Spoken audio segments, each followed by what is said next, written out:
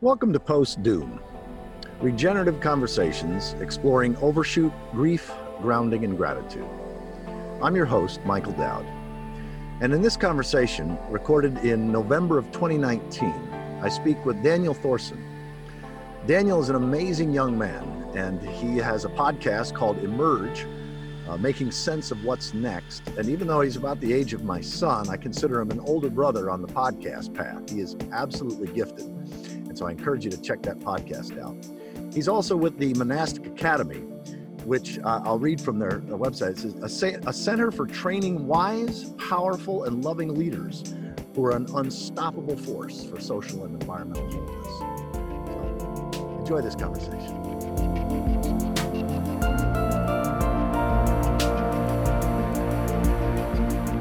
Daniel, what a delight to have this official conversation in this Post-Doom series. I just greatly enjoyed the getting to know each other call back a couple months ago.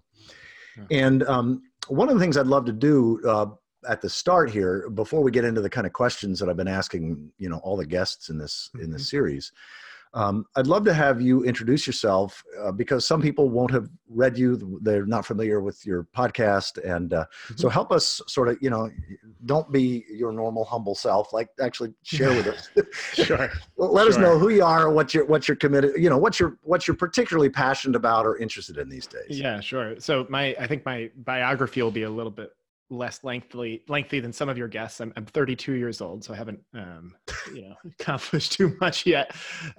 And I guess the two strands of my life that I can kind of point to that are probably relevant for this conversation are the work I've done in social and systems change movements, vis-a-vis Occupy Wall Street and cooperative housing, and creating various communities, taking part in various communities. And then the kind of more spiritual side where I've lived for about now, 5 years in kind of intensive meditation communities, mostly in the Theravada Buddhist tradition.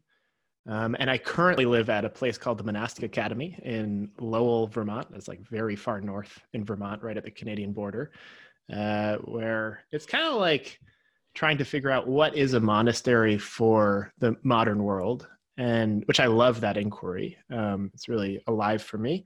And then I also, probably the reason I'm on this podcast with you now, the reason that we were introduced is because I myself have a podcast called Emerge, where essentially I started it off as an inquiry that was something like, the world feels really broken and I don't really know what to do about that or how to think about that. Let's talk to people who seem to have some idea. Yeah. And I would just sort of like follow my nose, follow the eros, follow the curiosity that was alive, day to day, week to week. I would read a book that really captured my heart, my soul. And I would I'd find the email for the person, be like, hey, you want to be on a podcast? And for some reason, that's persuasive to people in today's world. And they would go on a podcast and I would get to talk to this person I admired for an hour and a half. And, those conversations apparently have resonated with people. The podcast's audience has grown. And in the process, I have kind of come to a sort of understanding or vision of the state of play of the world and the phase shift that is coming at us, whether we like it or not. And I think that's those conversations are probably why we were connected. Speaking with people like Jem Bendell and Vinay Gupta and Daniel Schmachtenberger, people who are really sounding the alarm in various ways about what we're doing to the biosphere, what we're doing to really all the systems that make our civilization function. I'm curious, have you had yet? I only learned about this person maybe 2 weeks ago. Barbara Cecil sent me an article that Bayu Kamalafi wrote. I have. Oh, he's beautiful. One of my favorite guests I've ever had. Because when you said, sounding the alarm, I love, certainly that's what's needed, but also beyond that, part of this post-doom series is it's not just sounding the alarm, because really, as Bayu Kamalafi says, the times are urgent. Let us slow down. Yeah, indeed. And panic is not, or even a sense of urgency isn't necessarily what's needed now, because urgency implies that if there's enough of us that get together and do this one thing or these few things, then ... we can avoid the kind of, yeah. It's almost more like, maybe I would say like turning on the collective check engine light, like we ought to all know, we ought to all recognize that the fundaments of our civilizational operating system are broken. And we need to do something about that, or at least we need to respond to that.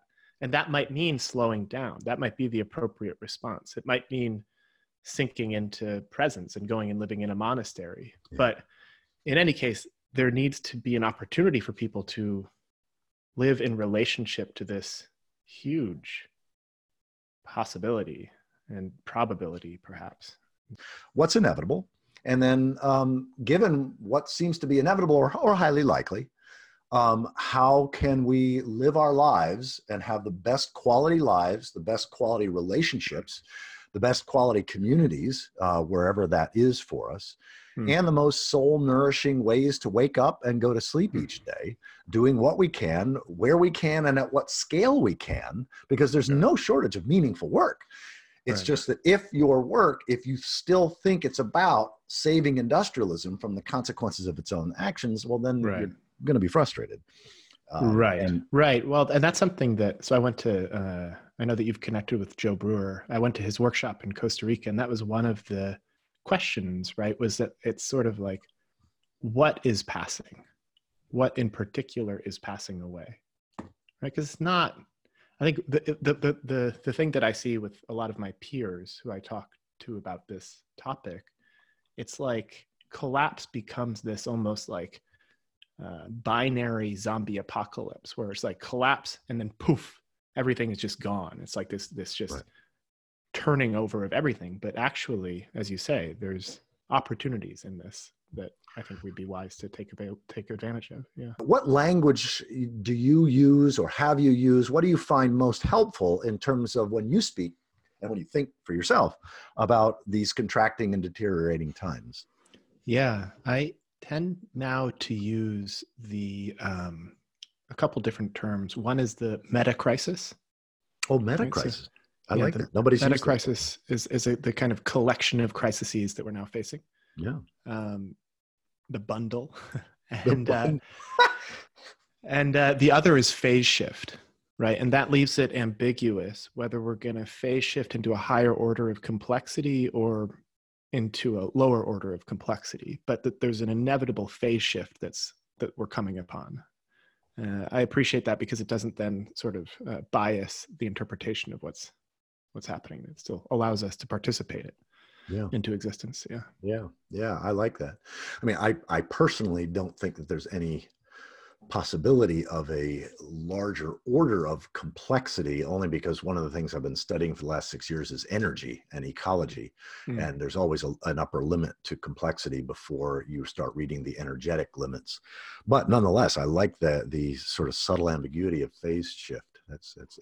So your reading of energy systems suggests that we could not achieve a higher order complexity civilization. Correct.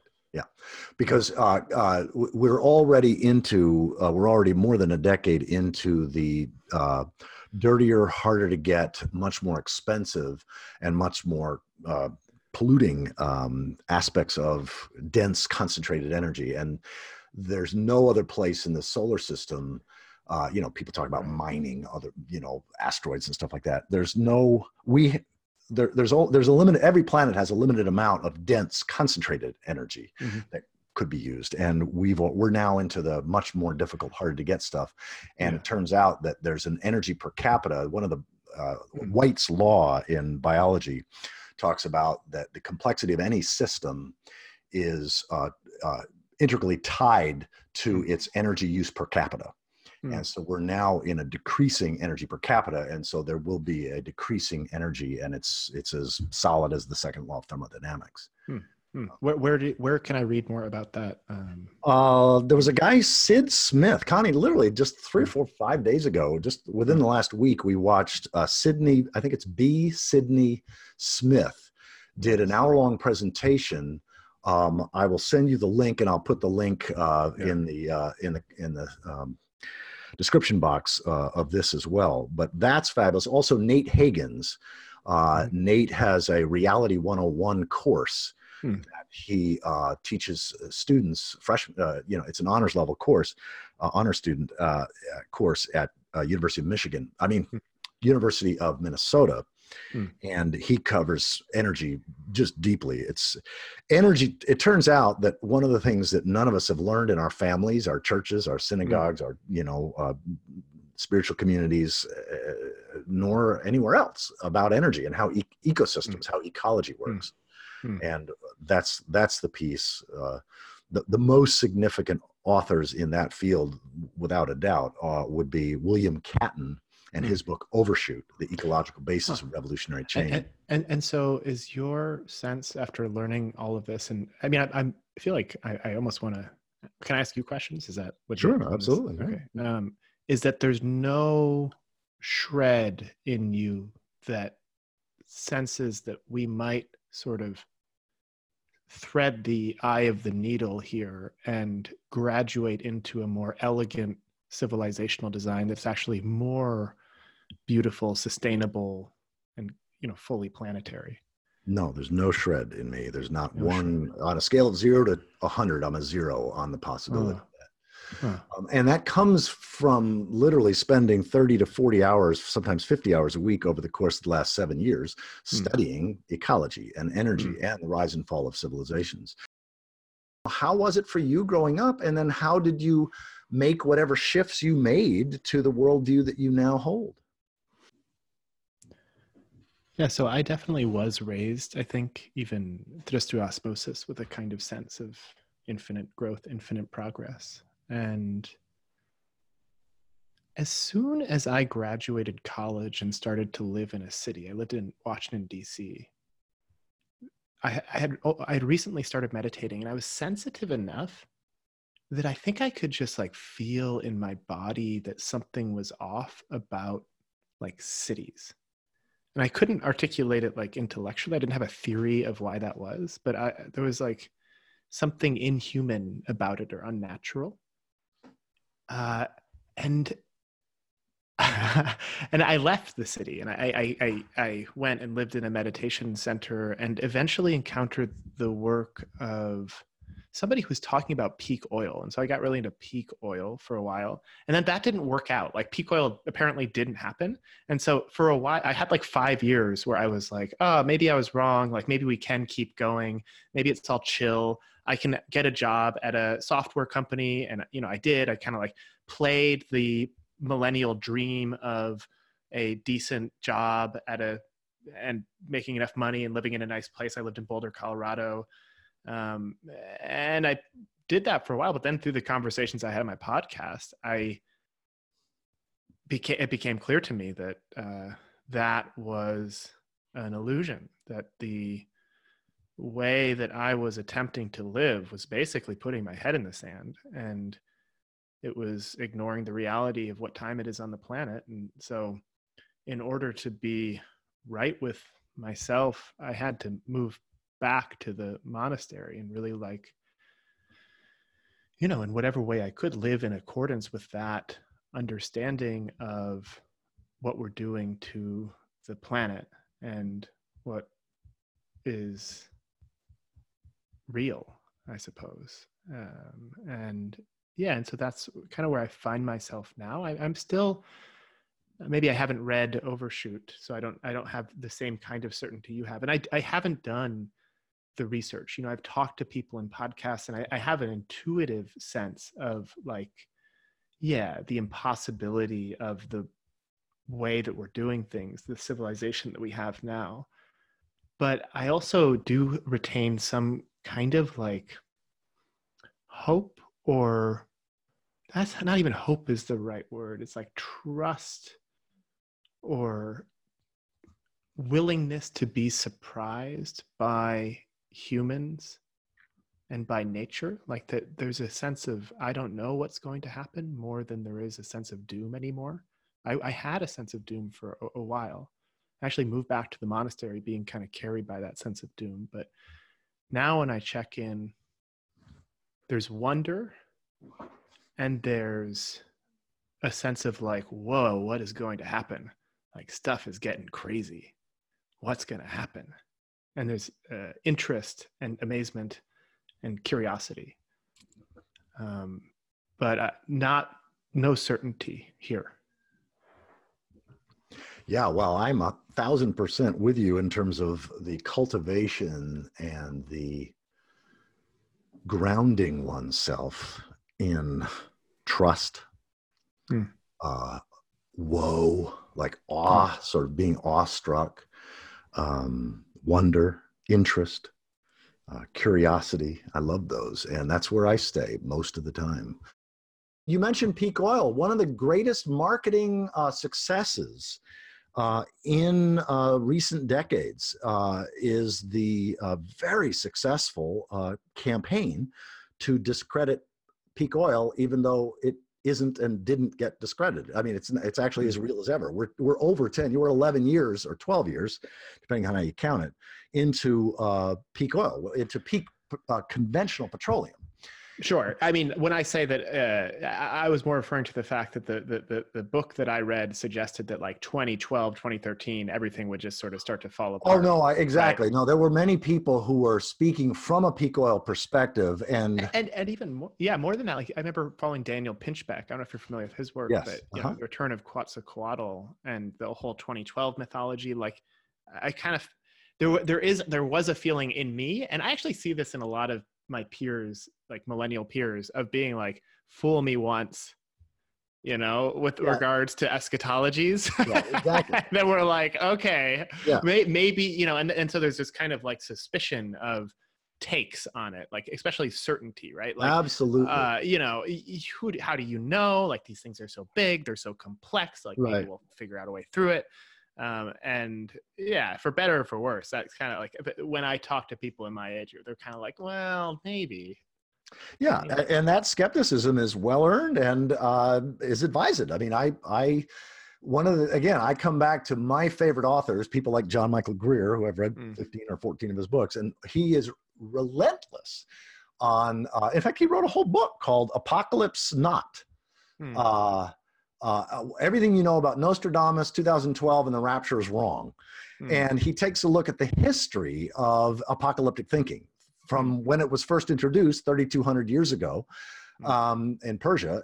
And he takes a look at all these different cultures and believing the end of the times. And so, yeah, I mean, to my mind, the only meme or the only set of projections that's been more inaccurate than anticipated end of the world doom is anticipated and projections and claims of techno-utopia. I mean, that would probably be the only thing that would be more in error or more examples of, well, that didn't happen. You know, I'm still waiting for my jetpack.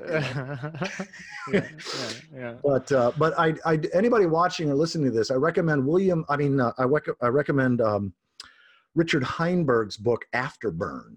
Society Beyond Fossil Fuels, because Richard really is probably the elder, or certainly one of the great elders in this field of understanding energy. And he also counts Catton's Overshoot as one of the most important books he's ever read. Youngquist's Geodesiny, same thing. But his little book, which I also recorded the audio, it's available free up on SoundCloud. But Afterburn, Society Beyond Fossil Fuels, really, he even talks about, he says, let's take a look at how well I did back in 2004 with my first book on peak oil, The Party's Over. And he takes a look at the major claims there and sort of reassesses them. And so, what's your, I mean, you're far more into this world than I am. You know, I'm more responding to it, I think, intuitively and with my own, just sort of like how I just made a major life decision, right, to move back to the monastery. But like, what are you, I mean, you said you've had 40 conversations in this area so far. Like, what are you seeing as realistically plausible, like near-term futures? Like, or I guess the question that I used to ask to people on my podcast, I'd be curious to know what you think. It's like, if you were talking to, you know, some person around my age or younger, like, how would you suggest that they think about their future, given what you know? Yeah, well, given the fact that my children are your age, I've got a Mm, 36-year-old daughter, a 34-year-old son, and a 29-year-old daughter who just informed me a month ago that she's pregnant. mm. And I also have an 8-year-old granddaughter. So this is a great question. But this particular podcast is mostly me asking you questions. So I'd be happy to be interviewed in your podcast. But I will say this, that I'm kind of very close to Jim Bendel. Collapse of complex dissipative structures is absolutely guaranteed. It's 100% inevitable. It's difficult because certainty is relationally toxic. And so I hesitate to say that with that kind of certainty, because that sort of stops the conversation. It's sort of arrogant. It's just hubris. And so, and yet it's not, if somebody were to have a conversation with me and say, well, no, the earth doesn't go around the sun goes around the earth. You need to have some epistemic humility around that. Well, no, actually there are certain things that, I use the word God and reality interchangeably. There are certain things that reality, to speak mythically, God has revealed to us through evidence that are totally compelling, and it would be false humility to say otherwise. And one of them is that complex dissipative structures, complex systems of any kind, there's a limit to complexity, and the limit is determined by energy and ecological factors, other ecological sort of limits, such as Liebig's law of the minimum. That and I don't want to get into that, but to answer your question, I see collapse not as something that could happen, might happen, won't happen. Collapse is 30 years already ongoing. I mean, most of your life. I mean, basically since, depending upon where you started, but certainly the mid 70s to mid 80s, we've seen collapse of, and really in some systems, collapse since the 1950s of the ecosystem. So if you look at the water, the fisheries, the other species, the insects, if you look at carbon in the atmosphere, I mean, all of these earth-centered, life-centered measures. Yeah. No, that's very clear to me too. I think that we are already into collapse, and it's a stair step, and there's partial recovery. So that's the way that virtually all civilizations, city-based civilizations, and a city is almost by definition a human ecosystem that has overshot the carrying capacity of its region. So it needs to draw on resources from outside to sustain. And so that collapse is already ongoing, and there will be, some larger downturns and then some shorter ones, and there'll be partial recoveries. That's why John Michael Greer's theory of catabolic collapse is one of the most elegant. He talks about catabolic collapse, which is societies overextend what they can afford to maintain, and they start feeding on themselves. I mean, that's what the Rust Belt is in the United States. The Rust Belt is that since 1970, the United States has been post-peak oil, and we are now catabolic. We're eating ourselves to death, and that's just what civilizations, that's what city-based, unsustainable civilizations do. So for me, that is knowing that my children and grandchildren are going to have, as long as they live, that's going to be their reality. Their reality is dominated by less and less, not more and more. Yes. It's likely to be challenging, really challenging. But also what a lot of people, by focusing on that, don't see is that in previous collapsing civilizations, you do often see 20, 25% of the worst of humanity show up. But you also see 75 to 80% of the best of humanity show up. People are sacrificial. They're engaged in each other's lives because we're all in it together, and you and your neighbors or your, the people in your community are in it together. Most people respond in very generous, compassionate ways and local sorts of ways.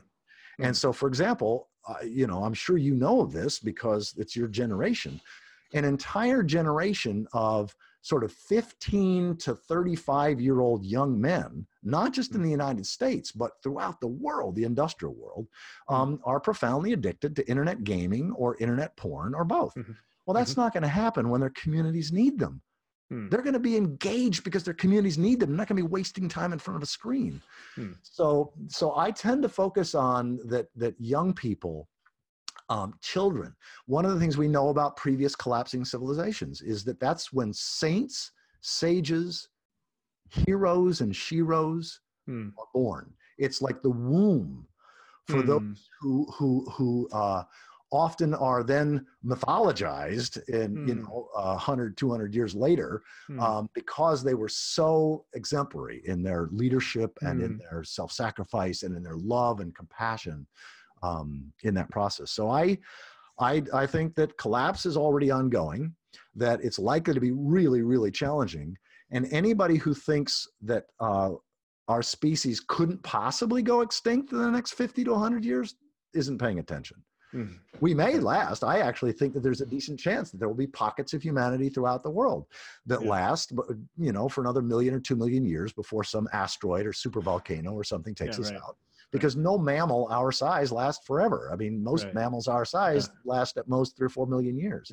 So anyway, so that's sort of the approach. And I invite people to really, especially young people, to really get their hearts as well as their heads around certain things that are inevitable, and don't invest. So that's why I have a whole series of things that I do, video and otherwise, where I talk about thus saith reality. Thus saith, what is reality telling us is inevitable, is futile, because you want to accept what's inevitable.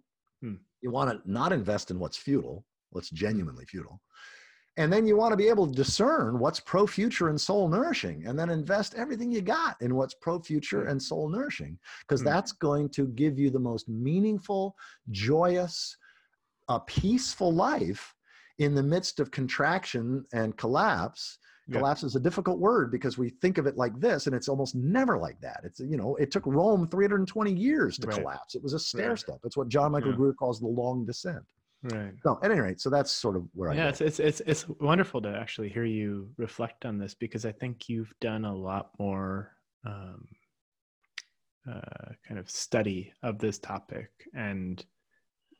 but the broad strokes that you're laying out, I feel like I'm living into with my life, right? Like the way that I've changed the course of my life to accord with what I was learning in these conversations, which for me, more than any kind of fact or, specifics about ecology, was just an emotional story reality that I was just like faced with.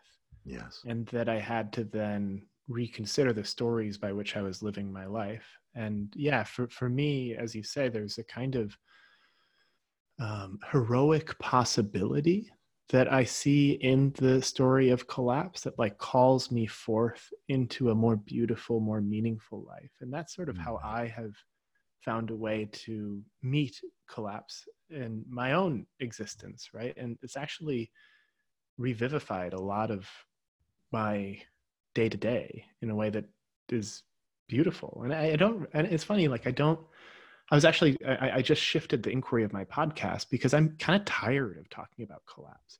Like it's not like I get it. Like, and like I also love like this new piece around like energy and ecology and overshoot. Like I want to learn that. But in general, like I'm more wanting to know like how can I be more present with the people in my life? Like what does it really mean to be here and be human with each other? And it's like, that seems really amazing and hard and worth doing. And I know that in whatever world comes my way, I'm going to be grateful if I had spent my time doing that. Amen. And that's like, and then there's, for me, I notice a sense of just like releasing of all of that complexity, right? That it's so easy for me to get invested into. It's just floats away. And I'm like here in the middle of rural Vermont with 15 other humans trying to be happy without, like living together. And that's it.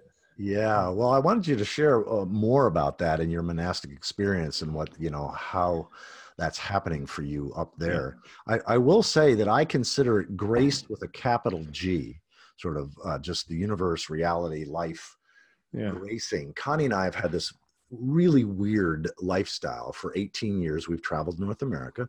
We live in other people's homes, usually somebody's second home or vacation home. We're there for a month or 2 or 3 at a time.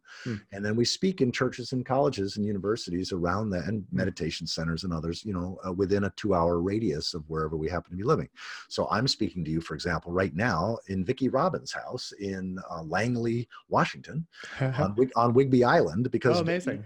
yeah, because we're taking care of Vicky's cat, Bella, and beautiful. But by having wealthy people who have surplus housing that have offered us to stay for weeks or sometimes a few months at a time at no cost, that has allowed us to become independent scholars. I mean, I spend 20, 30, sometimes 40 or 50, but recently only 15 to 20 hours a week in study of complexity and ecology and energy and collapse and whatever.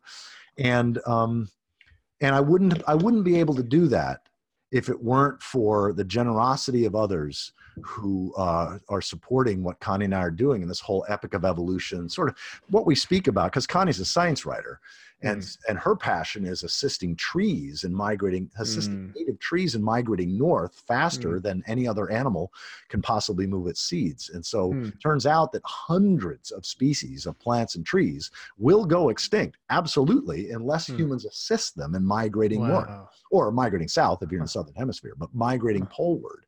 So it's holy work, building topsoil and planting trees, especially trees where you get the seeds a little bit further south and you plant them a bit further north. This is holy, holy work. Yeah. And so what we speak about is where science, inspiration, and sustainability intersect. But it's really only been the last 7 years that we've been into collapse and this sort of thing. And by the grace of life, I've been given the opportunity to really massively study this stuff and interact with a lot of other people. And many of the people who I've interacted with and read are part of this post-doom conversation series. Yeah, but it's fascinating. One thing that comes to mind too is, I'm doing research for a podcast episode on the topic of like Gen Z politics, right? So that's like the generation after millennials, mostly, people that are in college right now and younger. And at least according to this one researcher, their politics began with the assumption of the collapse of society. Yes. Right. And it's how do they respond to it? There's like a right-leaning response that's more kind of about accelerationism and and then there's a more leftist response, which is a kind of like anarcho-primitivism. But in any case, there's the younger generation without any kind of, as far as I can tell, very sophisticated like understanding of energy systems or ecology or complexity, just knows in their bones that this is destined for dissolution. I'm curious, describe a little bit about your experience, your spiritual, one of the questions that I often ask is what spiritual tools, psychological resources, what have you found supportive or helpful? And in your situation, this monastic, monastery is a word that brings up for people something that may not be accurate in terms of your experience and what you all are doing there. So help us think and feel into what you mean by monastery. Sure. Yeah, well, probably like the quickest way to give you a sense of what life is like here is just to quickly go through the schedule, which I'm pretty good at. I can do quite quick. So that's great. We have to be downstairs in the Zendo at 4:40 a.m. We chant for about an hour, then we meditate in silence for an hour and a half. Then we have an hour of exercise. Then we have breakfast, which lasts for 45 minutes exactly. Then we have a work period during work weeks. We work from about like 9 to 1 p.m. We have lunch. We have some chores. We have about 2.5 hours of break. That's when I'm talking to you right now, is on our break. And then we have an evening program, which is usually an hour and a half kind of workshop, or it could be more meditation, and then followed by another hour and a half of silent meditation, and then a 15-minute chant. And then we go to bed and do it all over again. What's cool about this place is, most monasteries that I'm aware of are, they're kind of just the only practice and technology they really leverage is meditation. Meditation is the primary thing we do here, but we also do a practice called circling, which is like interpersonal meditation, relational meditation. We do some trauma work together. And all of this is held in the context of like the residents, the people who are training here are running a nonprofit. So like I have just as much complexity in my day-to-day as most people who are like working in a startup nonprofit, Yes. which is quite different than most people's vision of a monastery is someplace that's just like sort of totally, simple, like you're just making bread all day, or I don't know what it is. But, so there's a lot of we deal with a lot of complexity here. We used to make software that taught mindfulness in public schools, for instance. So a little bit more like modern than most monasteries end up being. We're also not actually Buddhist. We're basically post-traditional. We use the pedagogy of somebody named Shinzen Young, who has created a whole approach to meditation inspired by the spirit of science. Everything is very methodical and kind of categorized and demystified. And it's all the definitions are very particular, things like that. And yeah, so that's, what life is like here, just to give you a little sense. Yeah, that's fabulous. I'm so glad that you did that, because one of the things, again, that I've appreciated about reading histories of the rise and fall of civilization, Arnold Toynbee, Oswald Spengler, Bautista Vico, and most of this I was introduced to through John Michael Greer, and he talks about the monastic form being perhaps the most resilient and stable form in contracting civilizations and societies, and through dark ages in between civilizations. That's right. Well, so the other piece to bring in is that the full name for this monastery is called MAPLE, which stands for the Monastic Academy for the Preservation of Life on Earth. Beautiful. And the whole idea of it, the founder, whose name is Soryu Foral, and he's just coming out of a 2-month solitary retreat tomorrow, actually. So we're kind of like preparing to welcome him back into community life. The whole idea of it was that he acknowledged from a very young age that basically we were destroying the planet, destroying the possibility for life to continue as it is. And he saw, exactly as you say, that monasteries were the most resilient form of human organization. He said he will always say, like, civilizations rise and fall while these monasteries just continue on. Amen. And it's amazing. Yes. It's incredible. And so perhaps we can create the same kinds of conditions here. Yeah, well, and it's not even a matter of perhaps we can create. I mean, you guys are creating and others are too. But it becomes, again, natural selection, is that when the environmental conditions are such that monastic communities thrive where other forms of organization don't, monasteries will be popping up like mushrooms all over. And we're already seeing this. Actually, there's a whole new wave of monasteries. I think I expect that we're just like the tip of the iceberg. I think that there will be many, many, many, many more such kind of organizations in the coming years. And I'm hearing, various kinds of chatter about them emerging. It's really fascinating. Yes, exactly. I mean, assuming that climate tipping points don't really wag out in the most severe ways, that's absolutely count onable. And again, we learn this partly through history, but also through understanding evolution and what the conditions are that then allow for or facilitate the emergence, the title of your podcast, Emerge, but the emergence of forms of organization that thrive best in various conditions. Yeah. That's right. And I think, for me, I talked to somebody on my podcast about collapse, and they said that one way to think about it is that it's like falling down a hill, like a large hill. Right. And it might happen in fits and starts. Like you might fall down a portion and it might really bruise you. And then you'll stand up and you'll be like, all right, I'm okay. And then you'll fall down some more. And you just keep going. You keep going. And one way he suggested to meet that challenge is just to walk to the bottom of the hill. Right. Just walk to the bottom of the hill. And there's a way in which I think that monastic training affords a little bit of that sensibility. Right. So many people in our culture are addicted to so much that the idea of, say, like, losing the ability to use Instagram for a week is anathema, right? And so you can go and here, like, we can just degrow our life, essentially. And, I will tell you, from personal experience, you can be happier than you would imagine possible doing nothing for a week. Nothing. And so that, even just that, should reorient anybody's relationship to like things. So any of those three, human nature, the big picture, or impermanence and death, that you want to just share anything on? Yeah, I mean, for me, the impermanence and death one is it's really fascinating to me because, you know, in Buddhism, which is the tradition that I mostly have practiced in, that's like supposed to be a daily recollection. You know, you say something like, I remember that my body is subject to aging and death, and thus I practice, you know, to work out my salvation, or whatever, however you want to phrase it. And for me, as somebody who was like practicing when they're like 25 years old, I was always thinking like, yeah, I guess, but you know, I got a lot of time. It's going to be fine. Maybe we'll invent some kind of cure for death by the time I get real old, like 50 years old or something. What's how I was thinking. Ray Kurzweil certainly. Yeah, some people are still going for that. Yeah, That's a fun fantasy to live in, perhaps. But the way that collapse has acted as a forcing function for me to contemplate my own demise has been incredible. And I think that's been a large part of what has allowed me to kind of re-enter my life in this second simplicity that I find myself in, where it's just like, oh, who am I with? Who's here? Can I be with you?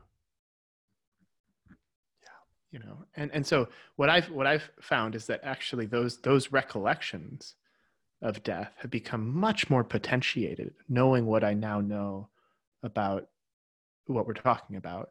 And I've also added in recollection about the impermanence of our civilization as a daily recollection, just to kind of remember. At this point, I think it's kind of like you. I no longer take it for granted. It's very much like I go and walk around, or if I'm in an airport, everything just seems like, I'm like, oh my goodness, like, look at this house of cards. It's so incredible. Amazing. And yeah, so that it's been interesting for me, I think, as somebody who's on the younger end of the spectrum, to really feel like perhaps death is actually something coming much sooner than I would have thought even 5 years ago. Back when you were talking about voluntarily walking to the bottom of the hill reminded me of one of my favorite books by John Michael Greer, which is actually some of his blog posts that didn't make it into, because he posted on the Arch Druid Report every Wednesday night for like 11 years. He posted on the Arch Druid Report, and there were like 50, 60,000 of us that waited to see his posts every Wednesday night.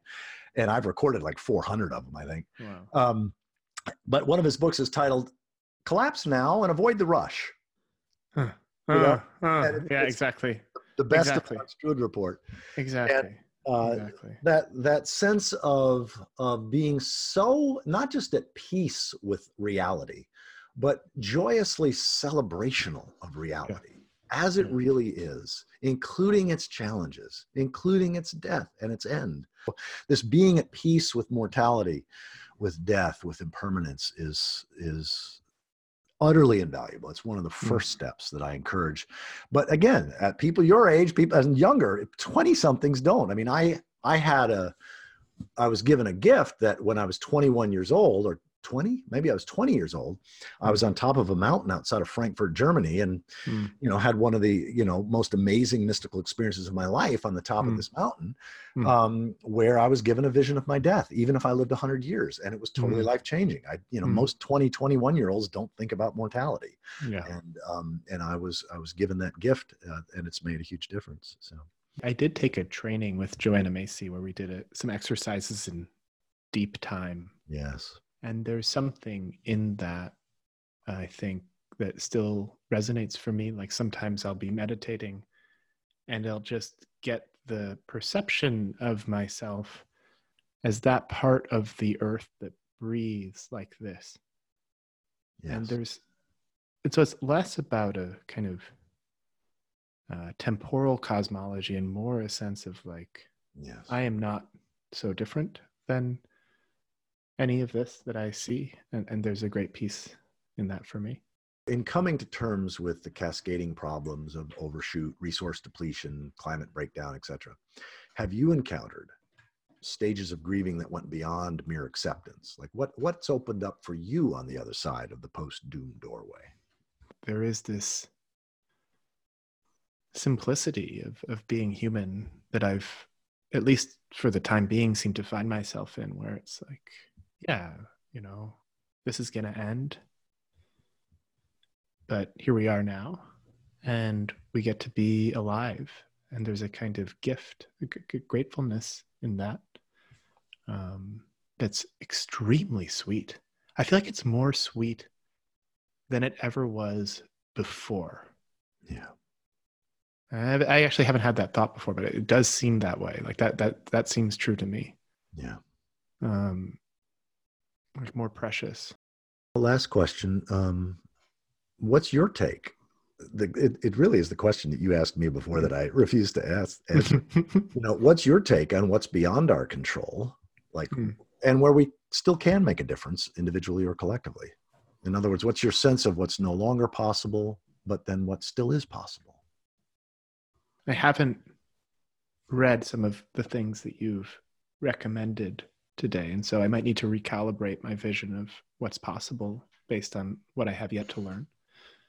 But I do think that people that I see you talking to, and I'm not so familiar with your work to know whether or not you account for the role that exponential technology could play as it encounters some of these collapse dynamics. But frankly, I'm unsure. I'm unsure what the future is going to bring. Maybe it's a lack of understanding, but it's also just my information ecology is perhaps a little bit too wide. Like, I see things from so many different information sources. I see so much technology that's being created that seems like it might solve particular dynamics, and people are doing this and people are doing that. And so I don't know what's possible, but what I do know is worth dedicating our time to is rebuilding the social networks that exist in locations like where I grew up in upstate New York. And that's what I plan on doing when and if I leave the monastery, right? It's just sort of like weaving those social ties together so that, no matter what happens, we go through it together. Yeah. And so I think that no matter what your vision of the future is, we're going to be better off if we have strong pro-social groups that are thinking and feeling and responding to the world together. And that's really, for me, like the only thing that I feel totally confident investing in is like the human skills in how to do that. So for me, that means healing my trauma, waking up, growing up, cleaning up, and then the actual like time spent in intimacy working together that builds those kinds of groups. So that's really, that's all. Yeah. That feels like it's definitely worth doing. Everything else to me seems like a crapshoot. Yeah. But yeah. Yeah. Wow. I'm so with you on that. I'm glad you mentioned the word technology, because we didn't touch on that before when we were talking about energy and ecology and overshoot. Another resource that I would recommend, just the summary. You don't even have to read the whole book. The summary, he's got a 4-page summary that's absolutely fabulous, but it's called Technofix: Why Technology Won't Save Us or the Environment. And it's by Joyce and Michael Hausman. I don't know if I'm pronouncing their last name right, but they got dozens of people that, including Richard Heinberg and many of the other people that are sort of on the forefront of these issues. It turns out that human-centered technology that benefits us, but that is harmful or toxic, or in some cases just even neutral, but if it doesn't take into consideration the well-being of other species, so it's anthropocentric, human-centered technology, always creates more problems than it solves. It just does it over time. The only forms of technology, and I encourage anybody who is not sure about that, find me 2 examples that are counterexamples. I put that challenge out for quite a few months. I've never had anybody been able to do that, even starting with fire or spears. So human-centered technologies always create more problems than they solve. And it turns out that technologies need energy. And when you start unpacking the energy component, Well, I want to be clear. I didn't just mean like physical material technology. I also mean social Yes, technologies, right? exactly. And things like that. I use that more broadly, like techne, like ways of being together would be That's great. technologies for me. So That's great. I'm aware of what you're saying, but Yeah, I mean, there's the whole realm of biomimicry and mimicking the wisdom right. of these Right. technologies of There's lots of nature. different ways to design technology. I mean, that's one of the things that Daniel Schmachtenberger talks about is how do we design technology in a way that accounts for its consequences. Yes, and those kinds of pro-social technologies, if what you mean by Mm. technology includes those social dynamics, yeah, Yes. there are profound ways of organizing Yes. ourselves to, for example, elicit collective intelligence rather That's than right. collective stupidity, That's right. and the emergence of something genuinely novel but genuinely life-centered, pro-future. Yeah, and that's what I hear Daniel Schmachtenberger explicitly calling for. Is my understanding is more complexity in terms of the social organism than in terms of the energy system. Any final things you want to say before we give this one a close? You know, right now the snow is falling here in Vermont, and it's just so beautiful. And there's like fog rolling through the hills, and I'm looking out into the trees, and it's funny. Like this whole conversation, I think there's been a sort of silence in me, and uh, I there's a way in which I don't care about these ideas like I used to. And there's a part of me that's ashamed of that. Mm. And there's a part of me that feels like that's actually the right move now, is just to like live in a way where I know, but I don't care or something. I haven't really worked it out, but I'm noticing this kind of strange position I find myself in at the end of this conversation. For more information about this project, go to postdoom.com.